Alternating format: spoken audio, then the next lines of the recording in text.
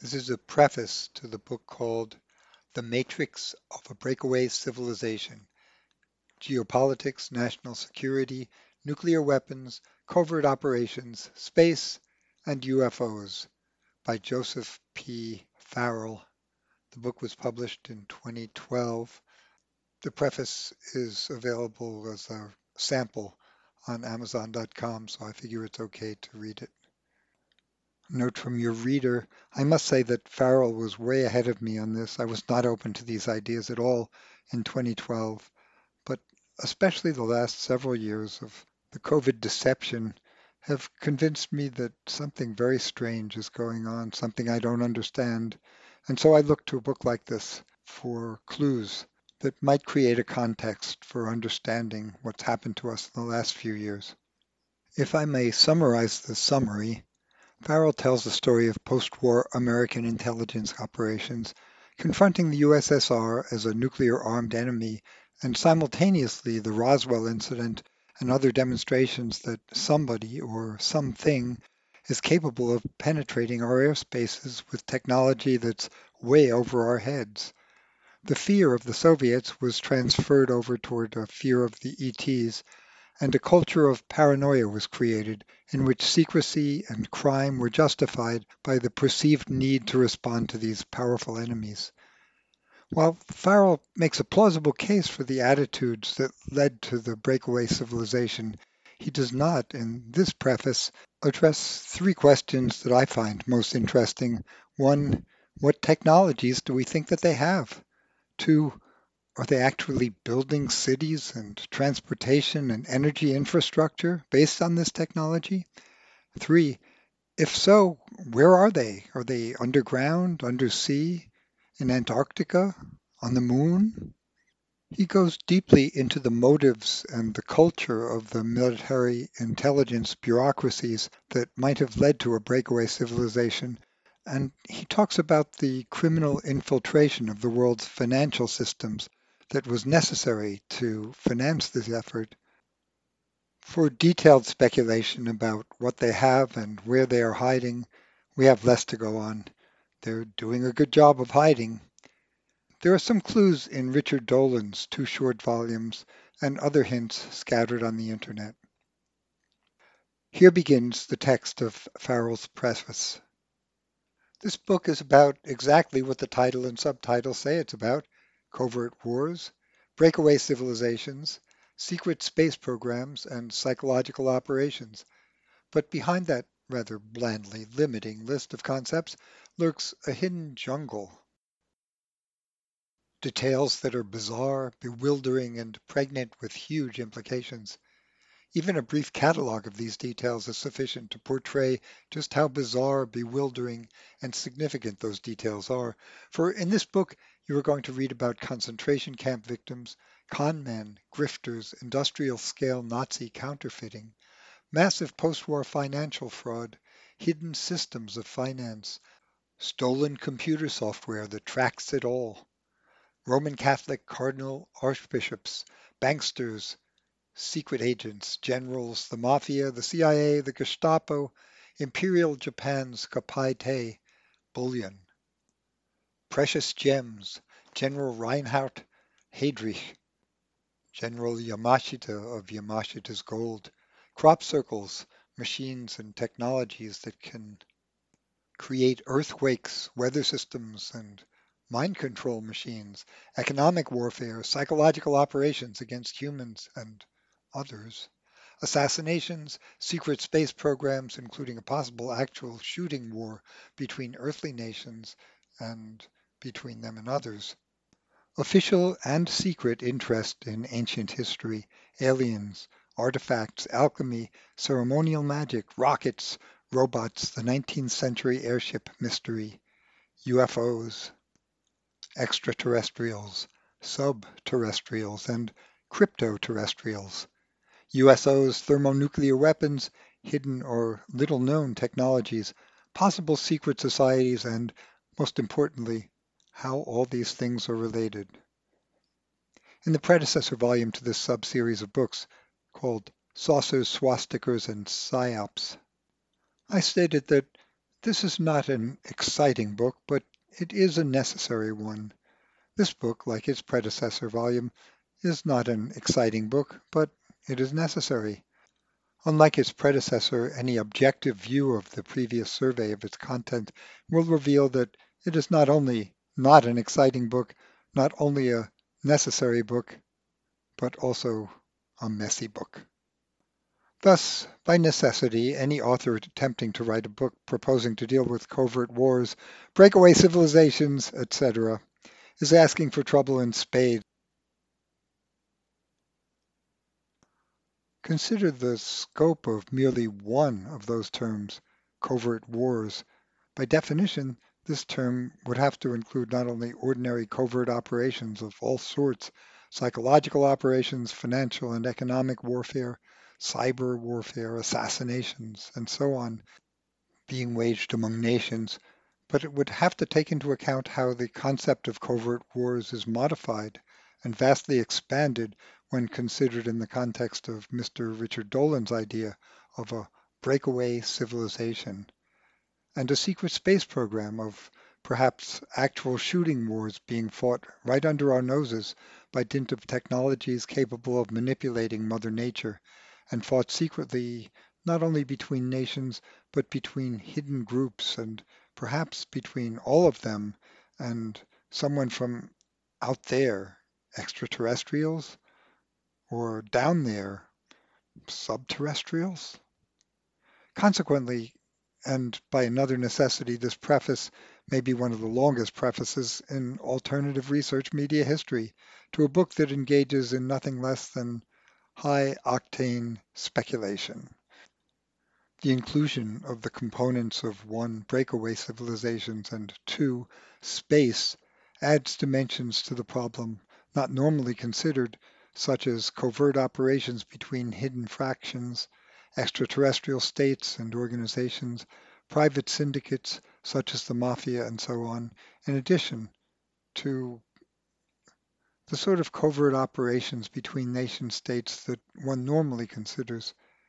Additionally, with space as a component for consideration, yet another new dimension is added, namely that some of these covert wars and psyops are possibly being waged not only between humans both on Earth and in space, but also between humans and non-humans, both in space and possibly here on Earth as well. Such sweeping considerations thus necessitate a primarily thematic rather than chronological methodology. In a certain sense, the case for a breakaway civilization is outlined here in the preface. The supporting facts, or rather perceived footprints and signatures of such an entity, are examined in the text. We are dealing in the preface with the skeletons and in the main text with the muscles and organs. It is for the individual reader to decide if this hideous creature is capable of standing and walking. So, what are the basic questions that need to be asked and which we shall confront in this book? 1. Does a breakaway civilization actually exist? 2. What are its footprints, its signatures? 3. Why have a secret space program? 4. What is the size of the secret space program? 5. How far back do the secret space program and breakaway civilizations go, and who might be involved? 6. How does one define a breakaway civilization? 7. How is it financed? What are the costs of its maintenance? How does one envision it financing its covert activities and technological developments? 8. Is there more than one such breakaway civilization and secret space program? Or are there competing and perhaps occasionally warring interests within one single entity? 9. Who is running it or them? 10. Is this breakaway civilization in contact or in conflict with UFOs?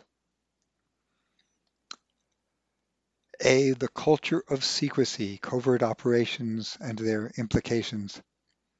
With these preliminary thoughts and questions in mind, it's now time to consider the concept of a breakaway civilization as others have envisioned it, and as I envision it here. It's my contention that within the body of research into this signally important subject, there have been two discrete and distinct approaches, and that neither of these taken alone is sufficient basis by which to comprehend the breakaway civilization and its activities. In short, it's my contention that if one approaches the subject solely from the standpoint of its covert operations and its alignment to intelligence bureaucracies, and the international criminal drug trade, or conversely, solely from the standpoint of its technological research, black projects, space activities, or UFO interests, then either way, one will not have a complete picture, for this breakaway civilization is engaged on both sides and for reasons arising from its culture. This culture was formed under the historical circumstances of the end of World War II and the peculiar and tightly interwoven strategic, geopolitical, and technological imperatives that arose from it. The most obvious change to standard geopolitical and strategic planning was, of course, a technological one, the discovery of nuclear fission and the invention of the atomic bomb, and a few years later, the thermonuclear hydrogen bomb. This fact, plus the knowledge that inevitably the Soviet Union would acquire a similar capability, completely changed the nature of strategic calculation. It became necessary for the USA and the West to contrive the means to first contain, and then increasingly to engage, and then to roll back, ultimately to defeat the Soviet Union, and thereby to impose its own unipolar hegemony on the globe. And it had to do this without resort to nuclear warfare if possible. It is from this geopolitical circumstance that the twin means of doing so, covert operations and technological end runs around nuclear weapons, arose, and with them the bureaucratic imperatives to create a breakaway civilization. These circumstances inevitably meant a turn toward covert operations and the use of proxies or cutouts as a means of avoiding direct and potentially catastrophic confrontation, while simultaneously pursuing technologies that would do an end run around the nuclear problem and eventually rendering nuclear weapons themselves obsolete by the invention of even grander strategic weapons, weapons moreover that would not have spillover consequences on those using them. This twin matrix of covert operations and covert research projects forms the more general matrix of the breakaway civilization, and from it, in turn, arose another profound and early development for the marriage of covert operations and covert research, also fueled the quest for weapons whose deployment itself could be overtly masked as acts of God or of nature. To put this point even more succinctly, the covert operations mentality or culture of plausible deniability would seek a technological capacity to wage war against an enemy or its population undetectably and with plausible deniability. Thus it would seek technologies liable to misinterpretation by their use, i.e. weather war, earthquakes, solar events, and so on, or technologies able to directly modify the brain's interpretation of their use, including the eradication of the memory of their use, or of the subject's own use as a Manchurian candidate. In short, the technology itself, like covert operations, becomes a product of the culture of plausible deniability. This presents also another essential factor in the evaluation of the technological aspects of the breakaway civilization and its covert operations and research activities, for its terrestrial preoccupation, the containment, engagement, rollback, and defeat of the Soviet Union, and its extraterrestrial one, the UFO phenomenon, necessitates that the greatest effort will be sought to obtain technologies capable of the greatest utility in dealing with both perceived threats. In this regard, one need only think of the utility of spy satellites, both to reconnoiter Soviet ICBM sites and other activities, and to monitor and track potential UFO events and activities in nearby space. In other words, this dual matrix implies that both motivations were crucial factors in the development of spy satellites and other secret space program technologies at the outset, and that to explain the development solely from the motivation of monitoring terrestrial ICBMs is a convenient and to some extent diverting explanation for what the ultimate and deeper purpose may have been. This may be illustrated by the geopolitical context of the Cold War, in which the culture of threat assessment and its associated technologies like the high altitude, high speed reconnaissance airplane and the spy satellite and the deep robotic space probe grew. The last point, robotic space probes, may seem unrelated to the first two unless we take into consideration the culture of threat assessment. L. Parker Temple III, in his scholarly and well-documented history of space reconnaissance technologies, stated this need in relationship to the national security structure in this fashion, quote, "The year 1952 approached without much increase in danger. The CIA issued a revised NIE 48, likelihood of the deliberate initiation of full-scale war by the Soviet Union. Unlike the contradiction of its earlier estimate, it concluded that deliberate initiation of an offensive by the Soviets was unlikely in 1952. The estimate also stated the conditions under which the Soviets might initiate a conflict. Either the Soviet leaders had to believe that a Western attack on the Soviet Union was imminent, or an irreversible power shift to favor the West was occurring. Far ahead of projections, the Soviets detonated their first thermonuclear device on 12 August 1953 with a yield of 400 kilotons. Despite U.S. hydrogen bombs yields in the megatons by that time, the detonation served notice that the Soviets could produce an indigenous device. The surprise was not quite another Pearl Harbor, but it underscored the U.S. need to have some means to learn what the Soviets were doing. Once more, Stalin's threat to surpass the United States came to mind. The Soviets were narrowing the gap. When would they overcome it? The situation when the year of maximum danger, 54, had finally arrived was that the chairman of the Joint Chiefs of Staff favored a joint military command for air defense. The recognition of the need, however, seemed a bit late in the face of intelligence estimates that had warned of the danger of a Soviet attack.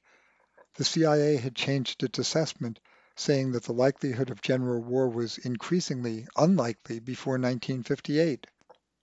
The impact of the U.S. inability to see inside the Soviet Union was readily apparent.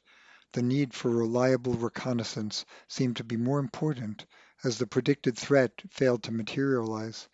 Our estimates were wrong, but how wrong were they? End of quote.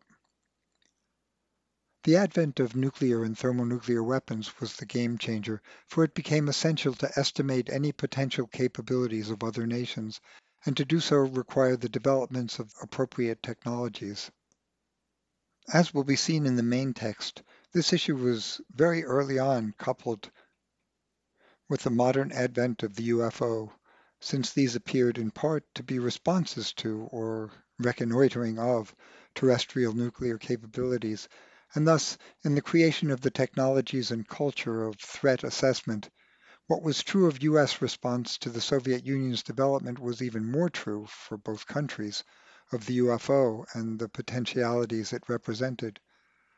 Note that there are three factors involved, and that each of these, considered alone and apart from the others, would have required enormous funding. We have the following elements. First, the need to establish a semi-permanent covert operations capability to engage, contain, roll back, and eventually defeat the communist bloc. Second, the need to develop and deploy the technologies of high altitude and space reconnaissance platforms in the form of spy satellites to assess the potential threat posed by the communist bloc.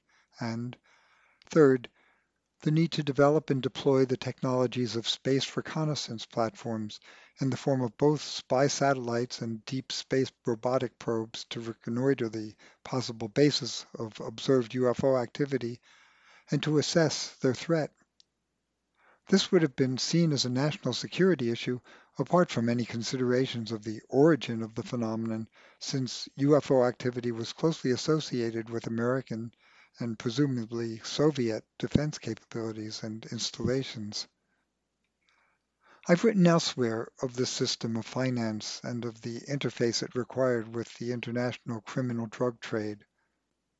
Given the list outlined above, such a system by necessity would have to have been supplemented from other sources.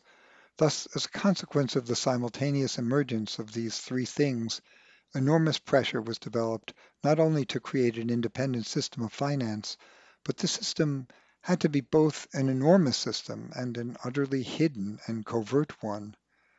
Since such funding could only be had either by massive increases of taxation, which would have raised inconvenient questions, or by massive fraud, then ultimately it required, as will be discovered in the main text, the use of new kinds of fraud on an industrial scale, a scale implying the complicity both of certain prime banks, or at least certain individuals within their management, and of various organs of intelligence, not only in order to make the fraud work, but also to maintain the system as a steady source of funding and of profits.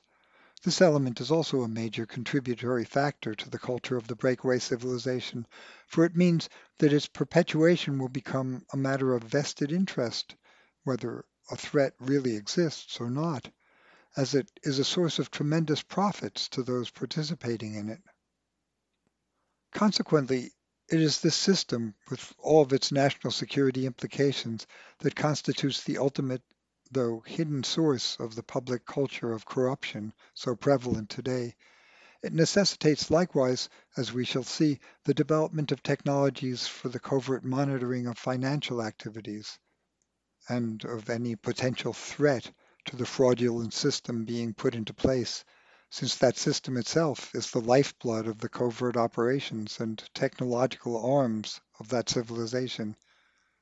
We may consider the massive scale of financing needed in such an operation by examining its UFO-related component from another perspective.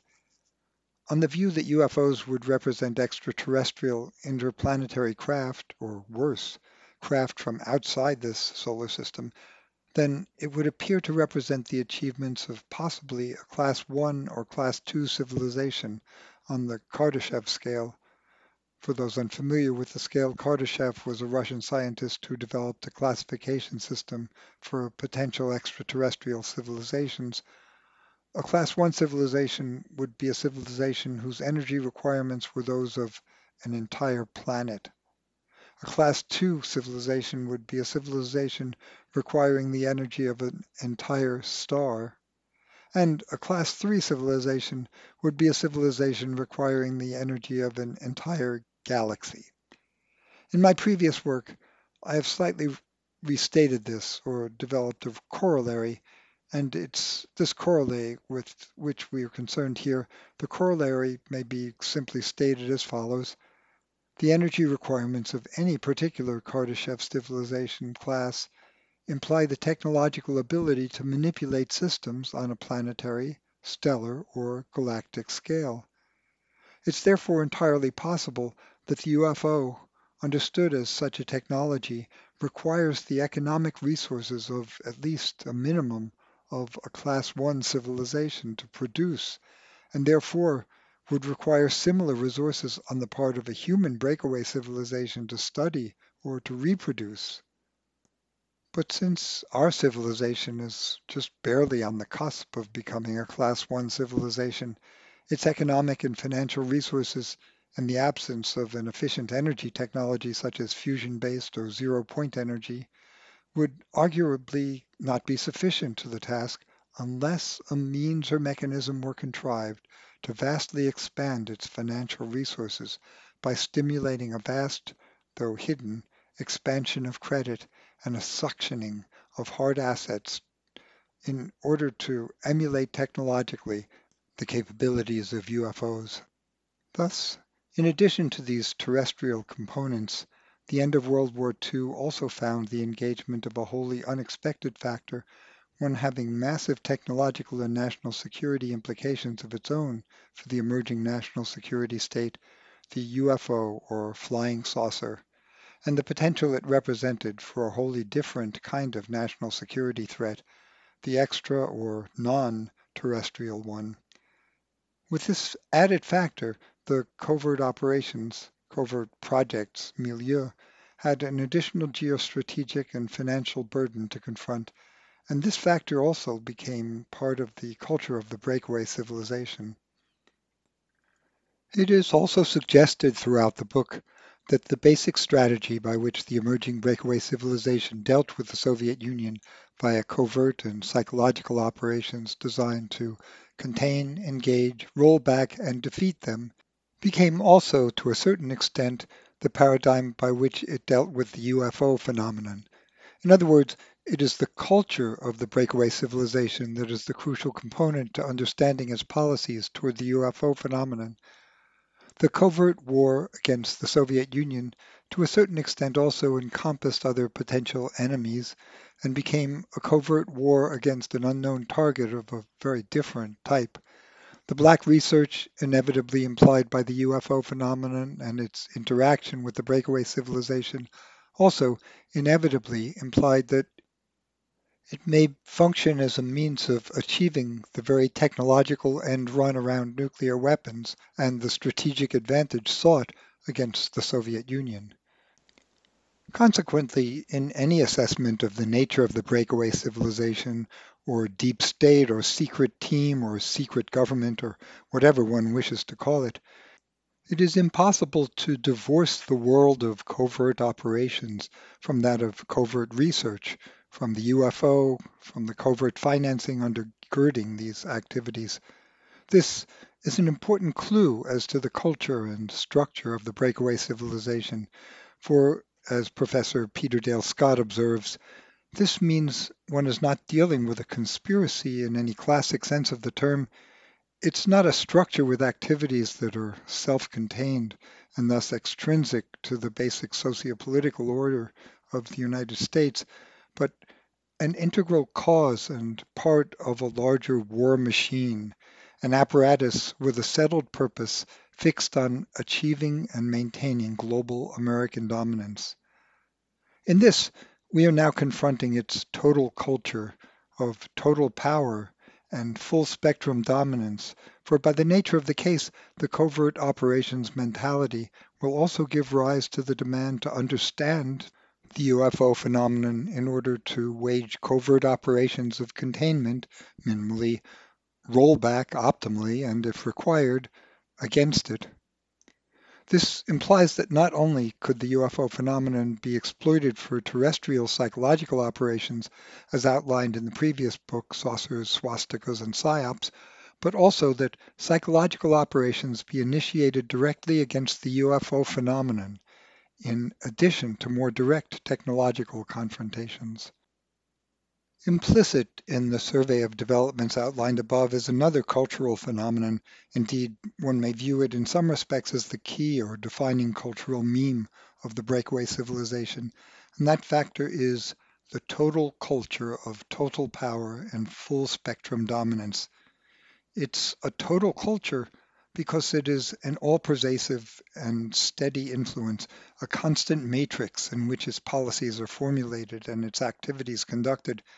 It's a culture of total power in that in its efforts to contain both perceived threats, it requires the manipulation of perceptions where it cannot control or directly confront the phenomenon itself, all the while pursuing the means, technological and otherwise, of doing precisely that.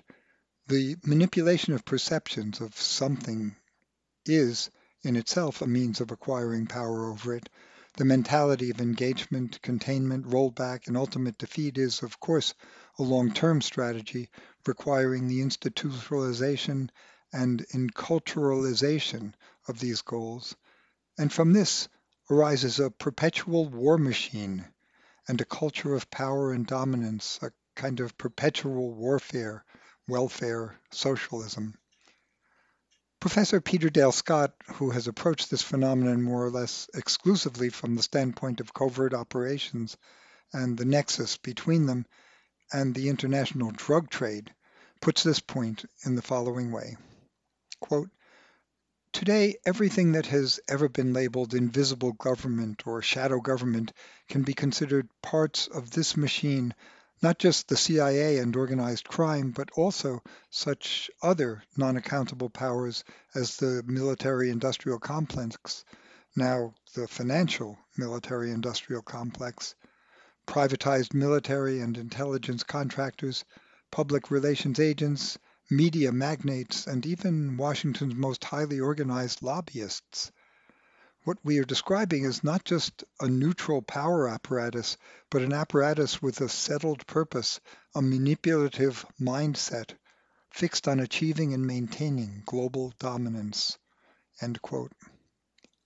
While Scott is not writing about UFOs and their relationship to the deep state, his assessment of its power-obsessed culture is worth noting since it's equally applicable to its approach to UFOs, for the common uniting feature behind such events as the Kennedy assassination or post-war terrorists and false flag incidents, to the overwhelming evidence of government suppression of information concerning UFOs, and to its relationship to the criminal underworld or to post-war fascists, is a global dominance machine or war machine with resources both within and outside government, united not by conspiratorial oaths and handshakes, but by a shared mentality and purpose. This culture not only generates enormous corruption, but also a kind of psychopathological or sociopathological approach to the overworld with which it's still connected, for the culture of dominance creates an illusion which, as Professor Scott avers, is self-perpetuating. The culture of dominance, he states, creates megalomaniacal illusions of insuperable control, and this illusion in turn is crystallized into a prevailing ideology of dominance. End quote.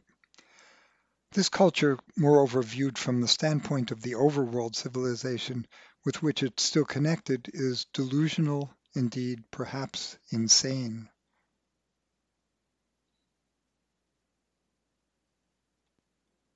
As I contend in this book, and as I have suggested here in its preface, the UFO phenomenon affords the best entry into the culture and methodology of covert operations, the method called plausible deniability and deliberate perception management. For, as will be evident in the main text, when confronted by their inability to completely understand, much less control, the UFO phenomenon, the breakaway civilization could at least manage some degree of control over it by means of engineering public perception of it. Again, though not writing directly to the relationship of the UFO phenomenon to the national security state and to its contribution to the emergence of that state as a kind of breakaway civilization, nonetheless, Professor Peter Dale Scott's remarks are equally applicable to this phenomenon, for one of that civilization's earliest and most consistently repeated denials was that the UFO posed no real national security threat or even concern, even while covertly it was behaving precisely as if it did. Professor Scott has noted that one hallmark of any civilization, breakaway or otherwise, is that it is a great conspiracy of organized denial. This organized denial is most evident in what Scott calls deep events, namely those events that are either orchestrated and carried out by the breakaway civilization, or events whose public perceptions are managed and influenced by it. These deep events are, quote, events that are systematically ignored, suppressed, or falsified in public and even internal government, military, and intelligence documents, as well as in the mainstream media and public consciousness. Underlying them is frequently the involvement of deep forces linked either to the drug traffic or to agencies of surveillance or to both together, whose activities are extremely difficult to discern or document.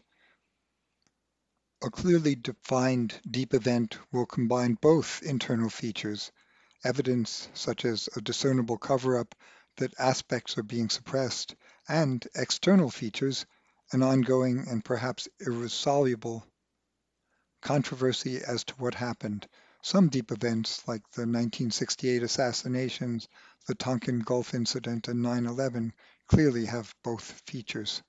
End quote.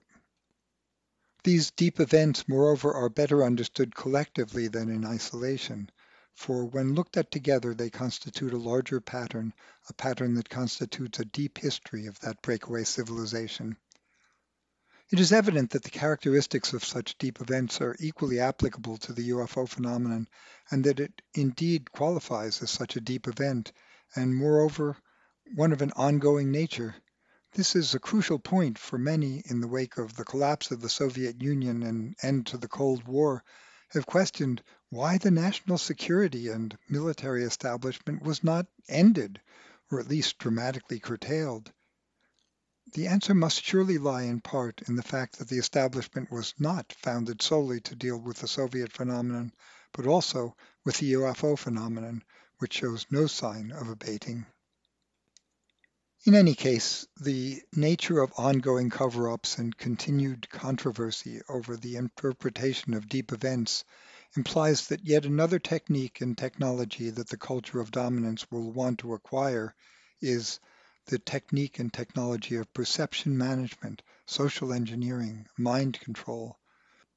For these will afford the quickest and easiest way to dominate the ufological phenomenon in a soft fashion, while it eagerly, simultaneously, and secretly seeks the means to engage and contain, and if it perceived necessary to roll back and ultimately defeat it by the hard fashion.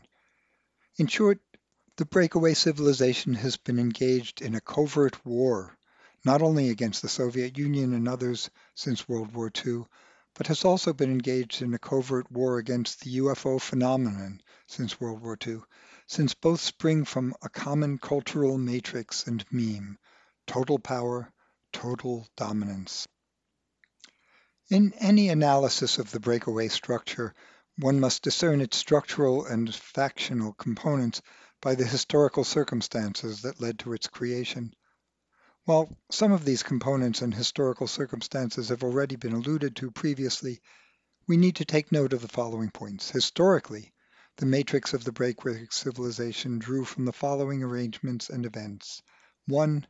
The nexus or interface between the Anglo-American financial and intelligence elite and their World War II Nazi and fascist counterparts, as exemplified by the wartime agreement struck between U.S. intelligence mandarins and German military intelligence general Reinhard Gehlen.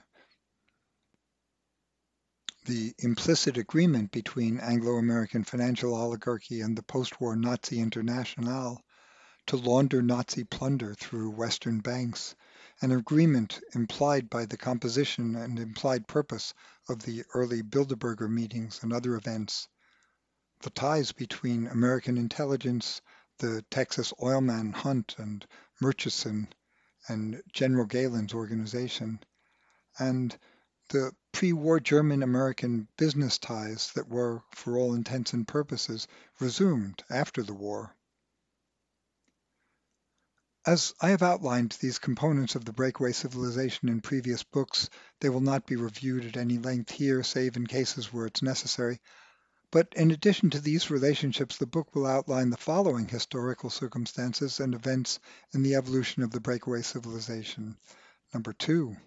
A similar interface or nexus of relationships is obtained between the post-war Anglo-American elites and the surviving Nazi and European fascists, also emerged between American elites and the elites of the Far East. This appears to have occurred in two distinct phases: a pre-war arrangement between nationalist Chinese Generalissimo Chiang Kai-shek and the American financial oligarchy, and a post-war nexus between the Japanese Yakuza, Saibatsu, and Japanese imperial family.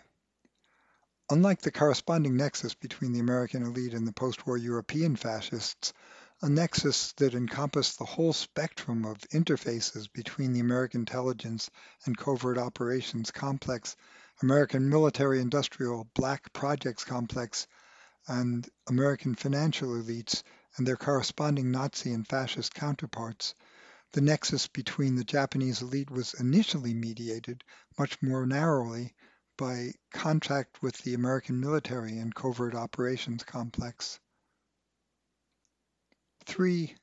Additionally, all of these interfaces are in turn linked to the international criminal underground drug trade, and this mediation occurs directly via the involvement of the American intelligence covert operations complex, but also through the involvement of the fascist international and Oriental components.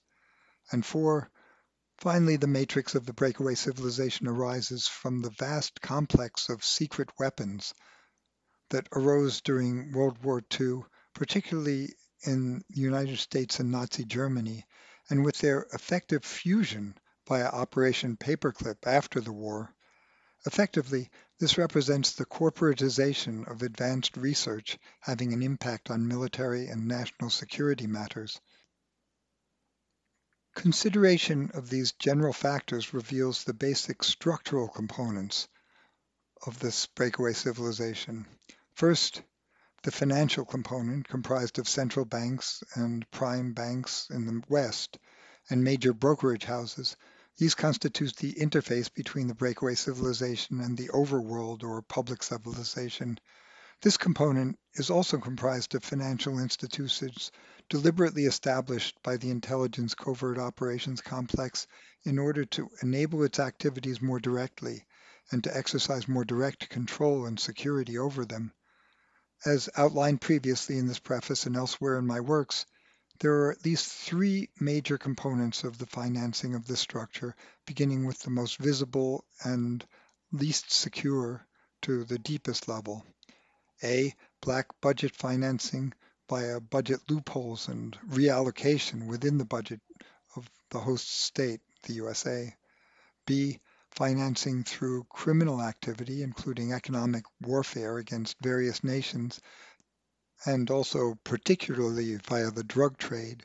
And C, at the deepest level, a completely hidden system of finance involving massive securities and bullion fraud and rehypothecation, in part to create massive leverage for the financial oligarchies, and in part to raise the enormous sums required by the breakaway civilization. 2. The covert operations intelligence military complex, which uses part of these funds to sponsor massive operations, initially to engage, contain, and roll back, eventually defeat the Soviet Union, but more recently to suborn other nations to become host nations supporting the breakaway structure, literally leveraging a buyout of the world, possibly as a necessary response to a perceived UFO threat. And 3. A corporate technological or military-industrial complex comprising the scientific aerospace and other technological components. Before moving to a consideration of the factional components of this breakaway, it's worth pausing to note its inherent instability as revealed by the above 3 structural components, for clearly each component and the elites running them are a potential threat to the others, and the real power in the structure ultimately rests with those who know how to create and manipulate the technology. This instability is a crucial factor in consideration of the factions of the structure revealed in the historical review. We've encountered the following factional interests. First, the financial oligarchy represented by the central banks and prime banks of the nations involved, these being the USA, UK, France, Japan, Italy, Germany, and other Western European, North and South American banks. Note here not only the continued existence of national factional interests, but of regional ones, as for example between the USA for one part, the UK for another, and the continental European for a third. The front banks, created more directly by the covert operations intelligence complex and more directly under its control and influence. Second, the international fascist component. Third, the Japanese component. And fourth, the international criminal syndicates and drug cartels. Fifth, the American intelligence covert operations military-industrial complex. It is thus evident from a consideration of this list of factions that the structure is thus not only inherently unstable from a component view, but that there are internal stresses upon those components created by the national, geopolitical, class interests, and cultural points of view that each faction brings to the table. Consider, for example, the second structural component, the covert operations intelligence complex. A quick glance at it will reveal that it is comprised of American, European, and criminal underground factions, each interfaced with the other. The best analogy to this overall structure, therefore, is that of the mafia itself, each capo having a jurisdiction or territory, each structural and factional component being a family.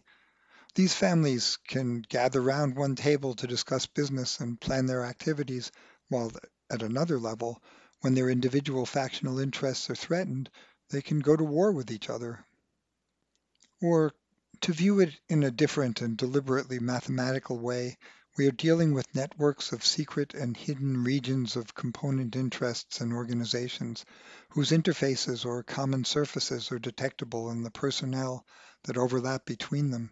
Performing this set of functions is one area, and that set in another. These common surfaces can arise and dissipate between components and factions of the structural in accordance with the dictates of the circumstances of the moment, as the sets of functions and interests of the one overlap with those of another, sometimes creating enormous amalgamations and alliances behind the deep events of history, as with the JFK assassination. But in other cases, common surfaces can remain more or less semi-permanent nodes within the structure itself. Rightly then, this organization is a segmented, polycentric, integrated network and a truly international phenomenon organized around a dominant American core in its intelligence, covert operations and research, and military activities. But it can thus give rise to and has given rise to serious factional infighting. As outlined above, one of the crucial defining features of the breakaway civilization, and one that will initially preoccupy us in the first part of the main text, is a vast and entirely hidden system of finance, a system, moreover, in more or less direct control of the intelligence and covert operation mandarins. This system once again emerged in the immediate post-war period with the creation of the national security state, as Professor Scott notes, quote, one of the first acts of the newly created National Security Council in 1947 was to launder over $10 million in captured Axis funds to influence the Italian election of 1948. This use of off-the-books financing for criminal activity was institutionalized in 1948 with the creation of a covert Office of Policy Coordination, or OPC, whose charge it was to engage in subversion against hostile states. End quote. As Professor Scott also notes, the Office of Policy Coordination was established by direct order of the National Security Council. No authorization from or role for Congress was ever in view. With this action, covert operations, intelligence, and criminal high finance became directly entwined. The crucial step in this process was the issuance of the National Security Council's Directive 10/2, dated June 18, 1948. This directive created the total culture and the criminal culture that went with it. For this directive, quote, gave the CIA's newly created OPC the task of carrying out covert operations, among which were listed subversion against hostile states, including assistance to underground resistance movements, guerrillas, and refugee liberation groups. At this moment, OPC, authorized to engage in crimes, secured allies in its fight against communism by establishing backdoor links to professional criminal organizations, above all in the drug traffic. Relationships that had been sporadic before World War II became institutional and protected. End quote. European researcher Danielle Ganser, in his masterly survey of NATO's stay-behind guerrilla warfare commando units, put the role of crucial national security directive even more forcefully, as we shall discover. The success of covert operations in the Italian elections of '48 led President Truman and his advisors to begin to see covert operations as an effective and more or less permanent tool of statecraft. And insofar as they are related to the breakaway civilization beginning to emerge at this time, they became its standard method of operation. The covert operations and wars of a covert civilization. Ganser cites much of NSC 10/2, and the reader, while reading this memorandum, should also note the peculiar ambiguity of its language. In certain phrases, it could be equally applicable to the UFO phenomenon. Quote, NSC 10/2 directed the OPC shall plan and conduct covert operations. By covert operations, NSC 10/2 designated all activities which are conducted or sponsored by this government against hostile foreign states or groups, or in support of friendly foreign states or groups, which are so planned and conducted that any U.S. government responsibility for them is not evident to unauthorized persons, and that if uncovered, the U.S. government can plausibly disclaim any responsibility for them. End quote. Such methods of integration of covert operations into overall strategic planning and statecraft are heavy with implications for the subject of UFOs and how these also mightily impelled the organization of the breakaway civilization, for the integration of covert operations created an inherently long-term offensive viewpoint within that civilization, the viewpoint reflected in engagement, containment, rollback, and defeat. Since direct confrontation of a powerful enemy such as the Soviet Union was not possible, any such confrontation had to be via mercenaries, proxies, cutouts, and, as I will contend in this book, a similar approach was therefore even more heavily implied for the UFO phenomenon. One cannot emphasize enough, once again, that the approach to both potential threats emerged from a common cultural view. With this very high, very speculative overview in mind, it's now time to begin our journey through the fog-filled Hall of Mirrors, and with its most fundamental component, financing and fraud. Joseph P. Farrell, 2012.